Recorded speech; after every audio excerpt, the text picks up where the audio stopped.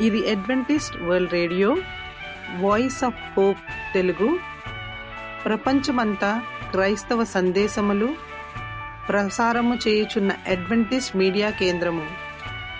ఈ జీవనజ్యోతి కార్యక్రమమునకు ప్రేమపూర్వకముగా ఆహ్వానించుచున్నాము. ఈ జీవనజ్యోతి కార్యక్రమము ద్వారా మీరు చూపించుచున్న ప్రేమ, లేఖ వ్రాయటం ద్వారా, SMS పంపటం ద్వారా తెలియపరచగలరు. అందు నిమిత్తం మేము కృతజ్ఞతలు మీ అందరికీ చెప్పుచున్నాము. ప్రియమైన సహోదరి సహోదరులకు, నేడు మేము ప్రచారము చేయుచున్న సుమధుర గీతాలను, ఆధ్యాత్మిక సందేశములు మరియు బైబిల్ ప్రవచనములు. ప్రియమైన శ్రోతలకు ఈ కార్యక్రమము సుమధుర గీతముతో ప్రారంభించుచున్నాము.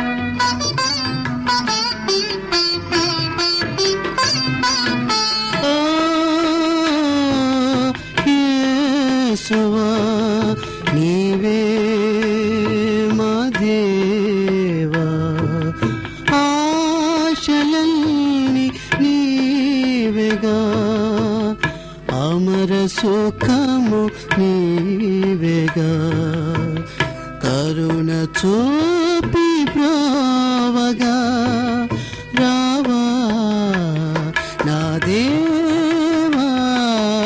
ఓ యేసువా,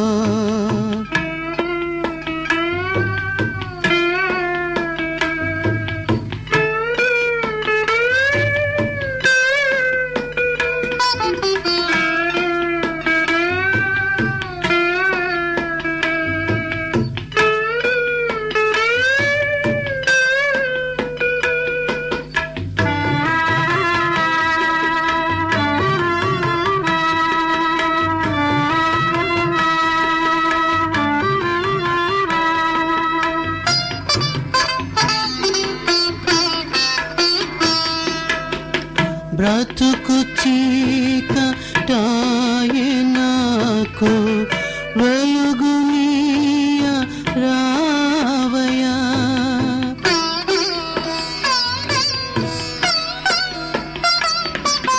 బ్రతుకు చీకటాయె నాకు, వెలుగునీయ రావయ్యా. పరలోక తండ్రి నీవే రావా నా దేవా. ఓ యేసువా,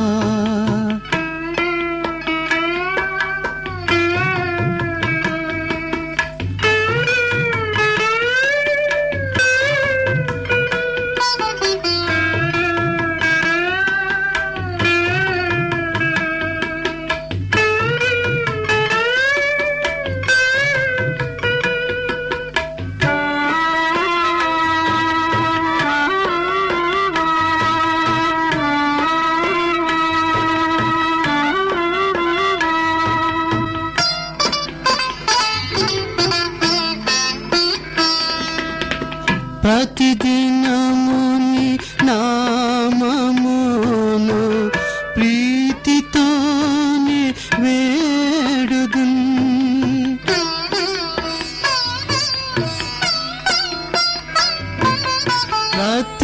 ప్రతిదినముని నామమును ప్రీతితోనే వేడుదున్. పరమేశ్వరని తోడు నాకు నీయా రావయ్యా. ఓ యేసువా, నీవే మా దేవా.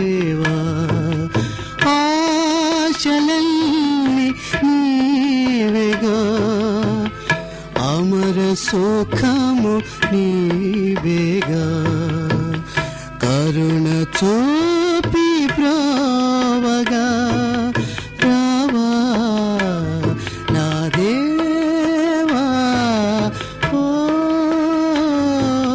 యేసువా ఓ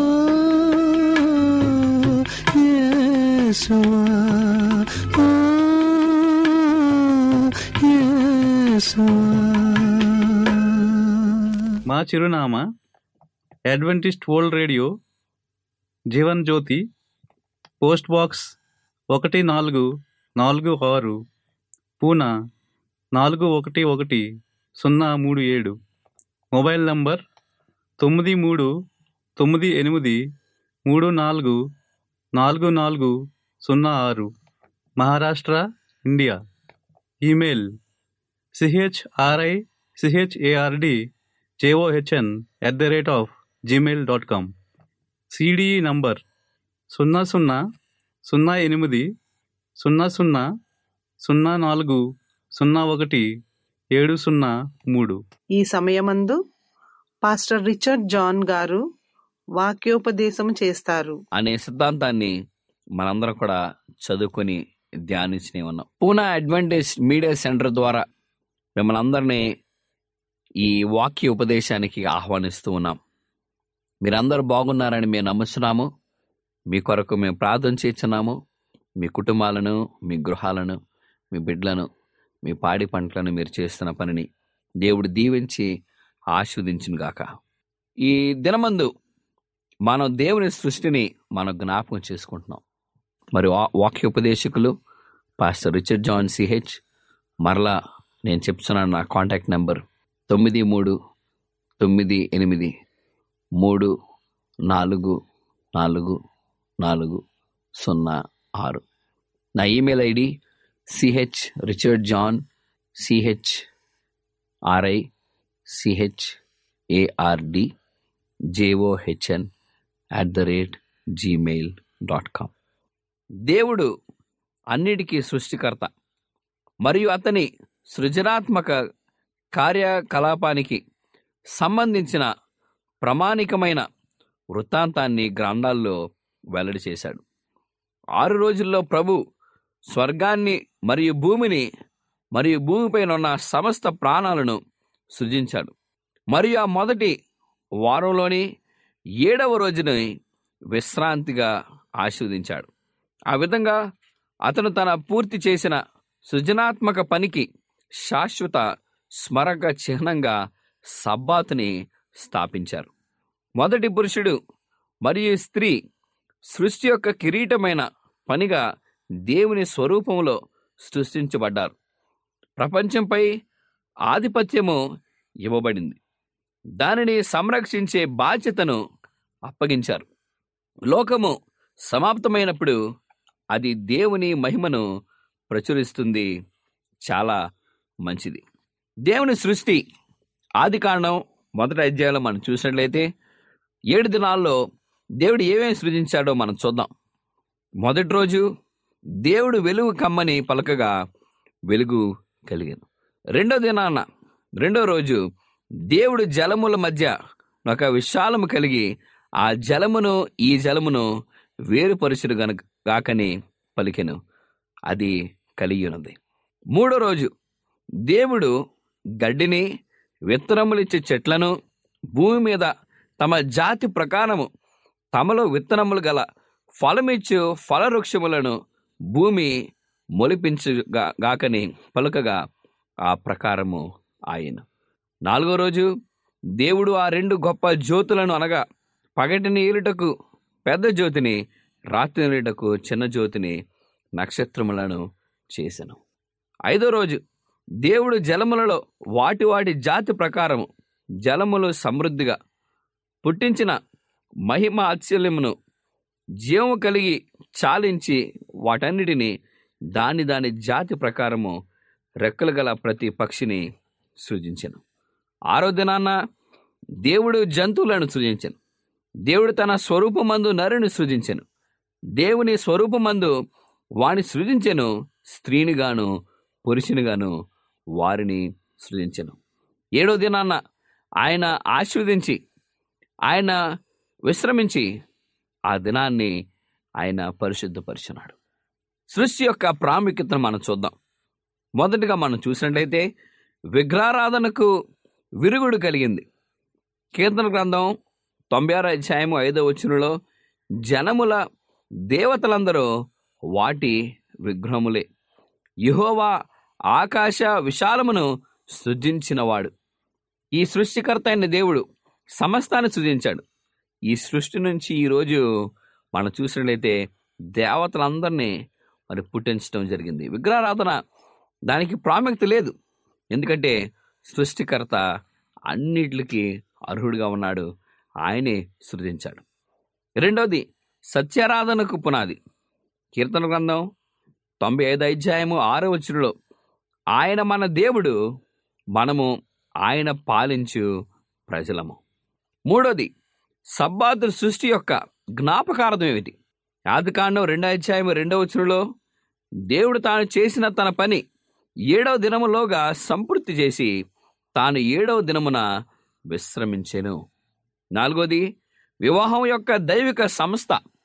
ఆదికాండం 2వ అధ్యాయము 24వ వచనంలో కాబట్టి పురుషుడు తన తండ్రిని తన తల్లిని విడిచి తన భార్యను హత్తుకొనెను. ఐదవది నిజమైన స్వీయ విలువకు ఆధారం ఏమిటంటే దేవుని యొక్క సంకల్పటువంటి మార్గము. ఆరవది నిజమైన సహవాసానికి ఆధారం ఏమిటి? మలాకీ గ్రంథం 2వ అధ్యాయము 10వ వచనంలో ఒకరి ఎడల ఒకరు ద్రోహము చేయుచుండకుండా ఉండాలి.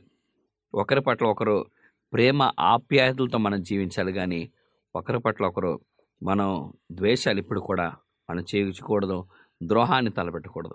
అందుకనే ఈ సృష్టి మర్మం మనకు వివరించింది నిజమైన సహవాసానికి ఆధారం మలాకీ గ్రంథం 2వ అధ్యాయం 10వ వచనం. తర్వాత 7వది వ్యక్తిగత సారథ్యం, అంటే గృహ నిర్వాహకత్వం. గృహ నిర్వాహకత్వంలో నువ్వు ఏ విధంగా జీవించాలి, ఎటువంటి పరిపూర్ణగా నువ్వు ఉండాలి, దేవుని యొక్క ఆశలను ఏ విధంగా నువ్వు కనిపెట్టుకుండాలి. అందుకనే సామెతల గ్రంథం 3వ అధ్యాయము 9-10 వచనాలు చూసినట్లయితే దేవునికి గృహ నిర్వాహకత్వంగా మనం చేసే ప్రతి ఈవులు ఈ యొక్క విషయంలో మనకుంది. తర్వాత పర్యావరణం కోసం దేవుడిచ్చిన మనకి బాధ్యత. ఈ సృష్టిని సృజించారు, పర్యావరణం అంతా కూడా చక్కగా ఉండాలని ఆయన తెలియపరిచారు. ఎక్కడుందంటే ఆదికాండం 2వ అధ్యాయం 8వ వచనంలో దేవుడైన యెహోవా తూర్పున ఏదేనులో ఒక తోట వేసి తాను నిర్మించిన నరుని దానిలో ఉంచాడు. ఏదైనా వనాన్ని ఎంతో సుందరంగా ఆయన సిద్ధపరిచారు. ఆ ఏదైనా వనంలో ఆదాము అవ్వ జీవించడం మనం చూస్తున్నాం. తర్వాత శారీరక శ్రమ యొక్క గౌరవం, అంటే మానవుడు పాపం చేసిన తర్వాత కూడా సృష్టి మర్మం వారికి బోధించింది. ఆదాము అవ్వలకు వారు కష్టపడి ఉన్నారు, వారికి ఫలం ఇచ్చు ఆ కష్టాన్ని దేవుడు వారికి ఇచ్చినప్పుడు దాని తర్వాత మరి వారు ఫలబలితులయ్యారు. దాని తర్వాత మనం ఏ విధంగా దేవుని యొక్క సృష్టి సంకల్పం నడిపించినాడో మనం చూస్తున్నాం. తర్వాత 9వది దేవుని చట్టం యొక్క పవిత్రత. ఆదికాండం 2వ అధ్యాయము 17వ వచనంలో నీవు వాటిని తినదినమున నిశ్చయముగా నీవు చచ్చేదవని నరునికి ఆజ్ఞాపించారు. మంచి చెడులు చెట్టుని ఏదైనా వనంలో నాటినప్పుడు దేవుడు ఆదామవ్వకి ఈ పండుని మీరు తిన్నప్పుడు మీరు చనిపోతారని ఆయన చెప్పాడు. తప్పనిసరిగా మనం చూస్తే ఆదామవ్వ దేవుని యొక్క మాటని వారు గైకొనలేదు. సర్పం సాతానుడి మాటని, ఆ పండుని వారు తిన్నారు. ఆ మరణం ఎవరి ద్వారా వచ్చింది తెలుసా? వారు కుమారులకి ఆ మరణం ఇచ్చాడు. ఏబేలు 2వ కుమారుడు వచ్చి కయ్యిన తర్వాత, కానీ మొదటి మరణం ఈ లోకంలో వారు చూసిన ప్రారంభ మరణం వారి కుమారుడు ఏబేలు చనిపోవటం. 10వ ప్రాముఖ్యమైన విషయం మనం చూస్తే జీవితం యొక్క పవిత్రత. యెషయా గ్రంథం 44వ అధ్యాయము 24వ వచనంలో గర్భము నుండి నా నిర్మించెను. దేవుని యొక్క విశేషటువంటి మార్గం, ఆయన సూచనలు మనం గమనించినట్లయితే ఇవన్నీ కూడా మనకి ఇమిడి ఉన్నాయి. సో సృష్టి యొక్క ప్రాముఖ్యతను మనం గమనించినట్లయితే విగ్రహారాధన విరుగుడికి సృష్టియే మర్మం. ఈరోజు హైందత్వంలో మనం చూస్తే ఎంతోమంది విగ్రహాలను వారు పూజిస్తున్నారు, దేవతలను వారు పూజిస్తున్నారు, వారు ఎన్నో విషయాలు మనం చేస్తున్నారు. కానీ సృష్టికర్త అయిన దేవుడు ఇక్కడ వాక్యంలో మనం చూస్తే కీర్తన గ్రంథం 96 అధ్యాయం 5వ వచనంలో జనములు దేవతలందరూ బట్టి విగ్రహములే, యెహోవా ఆకాశ విశాలమును సృజించిన వాడు. యెహోవా దేవుడు సృష్టి ఇది. ఇంకా ఈయన తప్ప వేరే దేవుడు మనకి ఎవరు లేరు. అంటే ఈ లోకంలో మరి పూజించే దేవతలు ఎవరు కూడా దేవునికి సాటి కాదు, కేవలం దేవుడు మాత్రమే. ఆ యొక్క గొప్పతనం తన దేవతలకు కూడా ఇవ్వలేదు దేవుడు. దేవునికే అది ఆ యొక్క నామానికి మహిమ ఘనత ఆయనకి చెందాలి. తర్వాత సత్యారాధనకు పునాది వేశాడు దేవుడు. ప్రతి ఒక్కరూ కూడా మరి దేవుని యొక్క నామాన్ని ఘనపరచాలంటే మనం ఆయన ప్రజలుగా ఫలించాలి. ఆయన ప్రియబిడ్డగా మనం ఉండటానికి మరి సృష్టి మన బోధించిన చక్కని సృష్టి వాతావరణం మనం గమనించినట్లయితే 6 దినాలు దేవుడు చక్కగా అన్నీ కూడా అమర్చి సమకూర్చి నడిపించి ప్రతి విషయాన్ని చక్కగా ఆయన చూపించినారు. ఈరోజు సృష్టిని మనం చూస్తే ఎంతో సుందరంగా మనకు ఉంటుంది, కానీ మానవుడే ఆ సృష్టిని పాడు చేస్తున్నాడు, ఆ ఘనతను పాడు చేస్తున్నాడు, ఆ సృష్టి మర్మాన్ని గుర్తించలేకపోతున్నాడు. కానీ ఎప్పుడైనా మీరు గమనించారు, ఎక్కడైనా చక్కని ప్రదేశానికి వెళ్ళి కొండల వైపు చక్క చెట్లని ఆ యొక్క చక్కని ఆ గాలిని మనం చూసినప్పుడు ఎంతో ప్రశాంతంగా మనకుంటుంది. ఎక్కడ లేని ప్రశాంతత సృష్టిలోనే దేవుడు మనకిచ్చాడు. మానవుడు అందరం కూడా మనం దాన్ని ఆస్వాదించి సంతోషిస్తాం, మనం దాన్ని గమనిస్తుంటాం. తర్వాత ఈ 6 దినాలు ఆయన సృజించి సబ్బాతును మటుకి ఈ సృష్టి యొక్క జ్ఞాపకార్థంగా పెట్టాడు. ఈరోజు సెవెంత్ డే అడ్వెంటిస్ట్ సంఘం వారు ఈ యొక్క గుర్తింపు దేవుని ద్వారా వారు తెచ్చున్నారు. కానీ మానవుడు మనం చూస్తే సాతాను క్విక్తిలోనికి వెళ్ళాడు. సాతానుడు ఈరోజు మరి వేరే ధనాన్ని ఆరాధించమని మరి ప్రచురం చేస్తున్నారు, చట్టాలు జారీ చేస్తున్నారు. మరి ఇవన్నీ కూడా ఒక్కొక్కరికి మరి సవాళ్ళుగా ఉండనే ఉంది. సో కానీ మనం దేవుని యొక్క వాక్యాన్ని తెలుసుకున్న వారం సబ్బాతుని మనం ఎప్పుడు కూడా జ్ఞాపకం చేసుకోవాలి. ఎందుకంటే సబ్బాతు సృష్టి యొక్క జ్ఞాపకార్థంగా ఆయన పెట్టాడు. తర్వాత వివాహం ప్రాముఖ్యమైన వ్యవస్థగా పెట్టాడు. సబ్బాతు ఎంత ప్రాముఖ్యమైన వ్యవస్థో వివాహం కూడా అంతే ప్రాముఖ్యమని మరి మానవునికి తెలియపరిచాడు. ఇవన్నీ కూడా మనం గమనించినప్పుడు మన యొక్క సహవాసం దేవునిలో ఆధారపడాలి.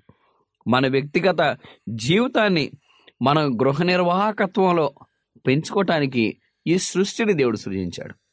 ఈ సృష్టిని మనం గమనించినట్లయితే ఎంతో జ్ఞానానికి మనది బోధిస్తుంది. ప్రిమెంట్ వార్లారా, మనందరం కూడా ఈ యొక్క గమనాన్ని మనం ఎప్పుడు కూడా పరిశీలించుకొని ఆ గమనం కొరకు, ఆ గమన నిరీక్షణ కొరకు, దేవుని యొక్క రాజ్యం కొరకు మనం పరిపూర్ణులుగా మనం సిద్ధపడాలి. ఇది కేవలం 6 సిద్ధాంతం దేవుని సృష్టికి వించిన వాక్యమే కావచ్చు, కానీ ఈ సృష్టి మర్మాన్ని మనం తెలుసుకుని సృష్టికర్త అయిన దేవుని మనం ఘనపరిచి ఎప్పుడు కూడా చేయాలి. కానీ లోకం ఏం చేస్తుంది తెలుసా? ఈ సృష్టిని సృజించిన సృష్టికర్తను వారు మర్చిపోతారు. మరి ఒకసారి చెప్తాను, ఈ సృష్టిని సృజించిన సృష్టికర్తని అందరూ కూడా మర్చిపోతున్నారు. కానీ ఈ యావత్తు సృష్టిని, ప్రపంచాన్ని నిర్మించిన స్థాపించిన మన దేవుణ్ణి, మన సృష్టికర్తని మనం కొనియాడుతూ మయంపరుస్తూ ఘనపరుస్తూ ఉండాలి. తర్వాత మనకు కూడా ఈ పర్యావరణ కోసం మన బాధ్యతలు తీసుకోవాలి. ఈరోజు ఎన్నో జబ్బులతో మనం బాధపడుతున్నాం. మరి మానవుడికి లేని జబ్బు లేదు. మన యొక్క పర్యావరణంలో ఈ వెలుతులు మనకు కనపడుతుంది. ఆ దినంలో ఆదాము అవని ఏదైనా వనంలో పెట్టినప్పుడు వారికి ఎటువంటి బాధ లేదు. అన్నీ కూడా దేవుడు అమర్చాడు. చక్కని త్రాగే నీరు, వారు పీల్చుకునే మంచి గాలి, చక్క చెట్లను దేవుడిచ్చాడు. అన్నీ కూడా వారికి సంతోషం ఉండేటట్టు దేవుడు వారికి అన్నీ కూడా సమకూర్చాడు. కానీ ఆ అవకాశాన్ని వారు పోగొట్టుకున్నారు. ఈరోజు కూడా మనం కూడా ఈ లోకాన్ని ఏ విధంగా చేస్తున్నామంటే అది మనకి ఆశీర్వాదకరంగా చేయలేకపోతున్నాం. మనం దానికి వ్యతిరేకంగానే చేసుకుంటూ వెళ్తున్నాం. తర్వాత దేవుని యొక్క చట్టం, అది చాలా పవిత్రత. దేవుడు మనకి 10 ఆజ్ఞలు ఇచ్చాడు.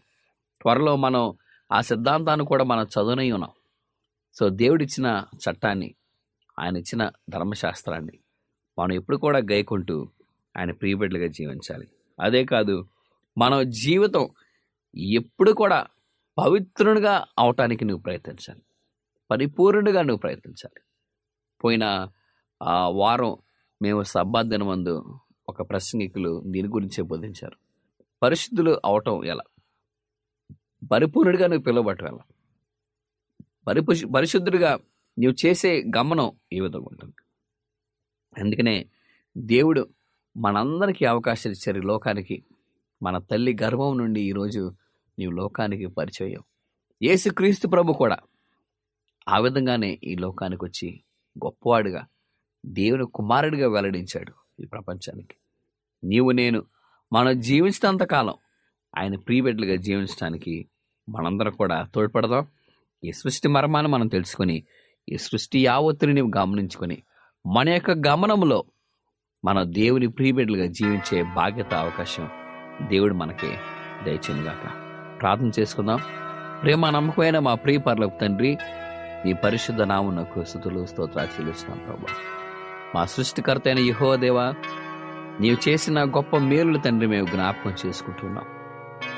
ఈ సృష్టిని ప్రభా మీరు మాకు ప్రసాదించి, ఈ వరాల తండ్రి మీరు మాకు దయచేస్తున్నారు.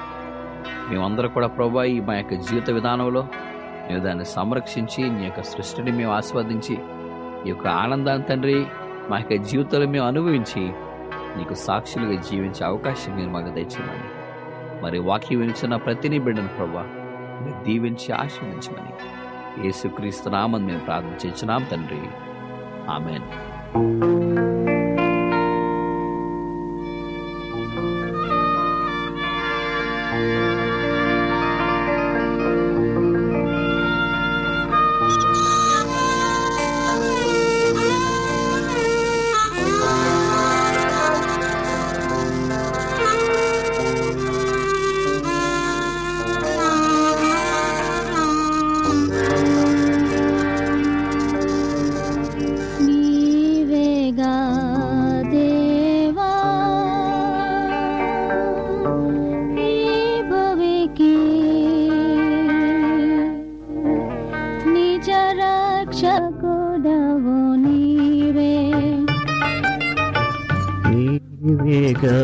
దేవా ఈ భువికి నిజ రక్షకుడవు నీవే.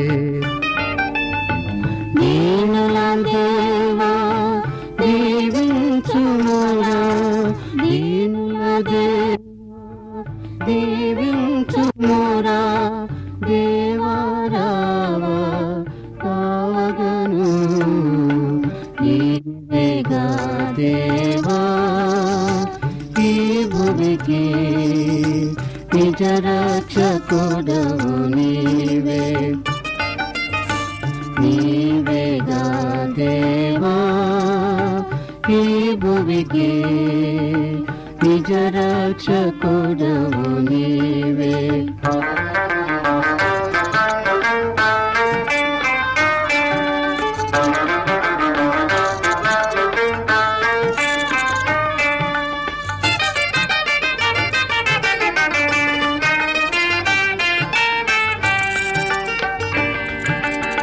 సతతము నీ సన్నిధి నేనుండ కోరితి దేవా కావా. సతతము నీ సన్నిధి నేనుండ కోరితి దేవా కావా. పాపిని దేవా కరుణించరావా,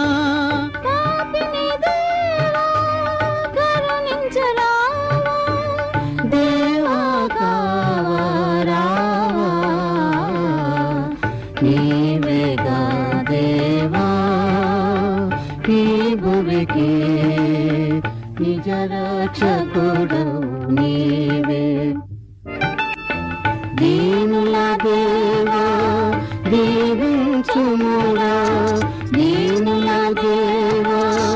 దీవించుమురా దేవారావా కావగను నీవేగా దేవా ఈ భువికి నిజ రక్షకుడు నీవే.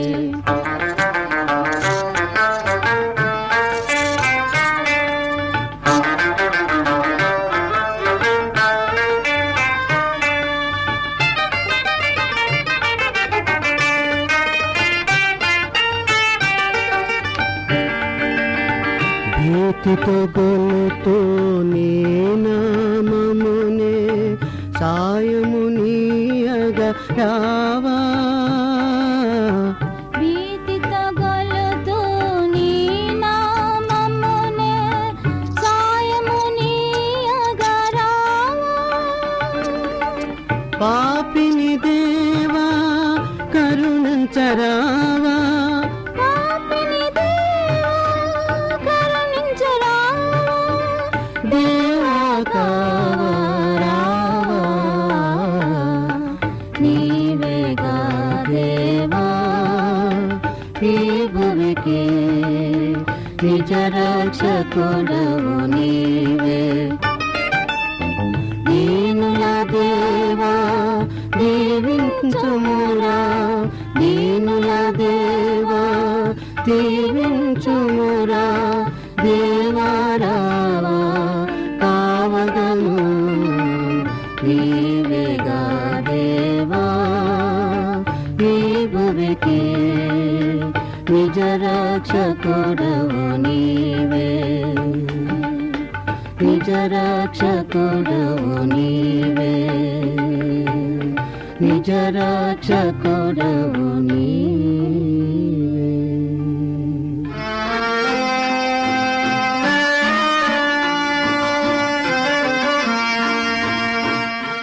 ఈ వాక్యోపదేశము మీ అందరికీ ఆశీర్వాదకరముగా ఉండాలని ప్రార్థిస్తున్నాము.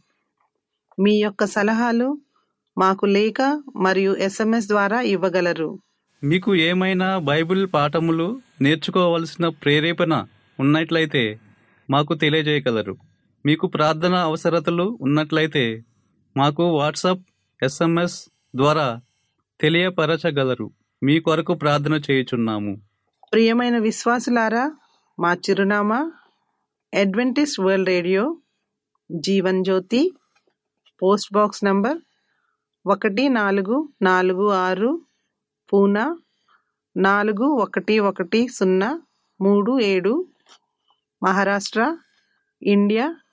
Mobile number 93344404.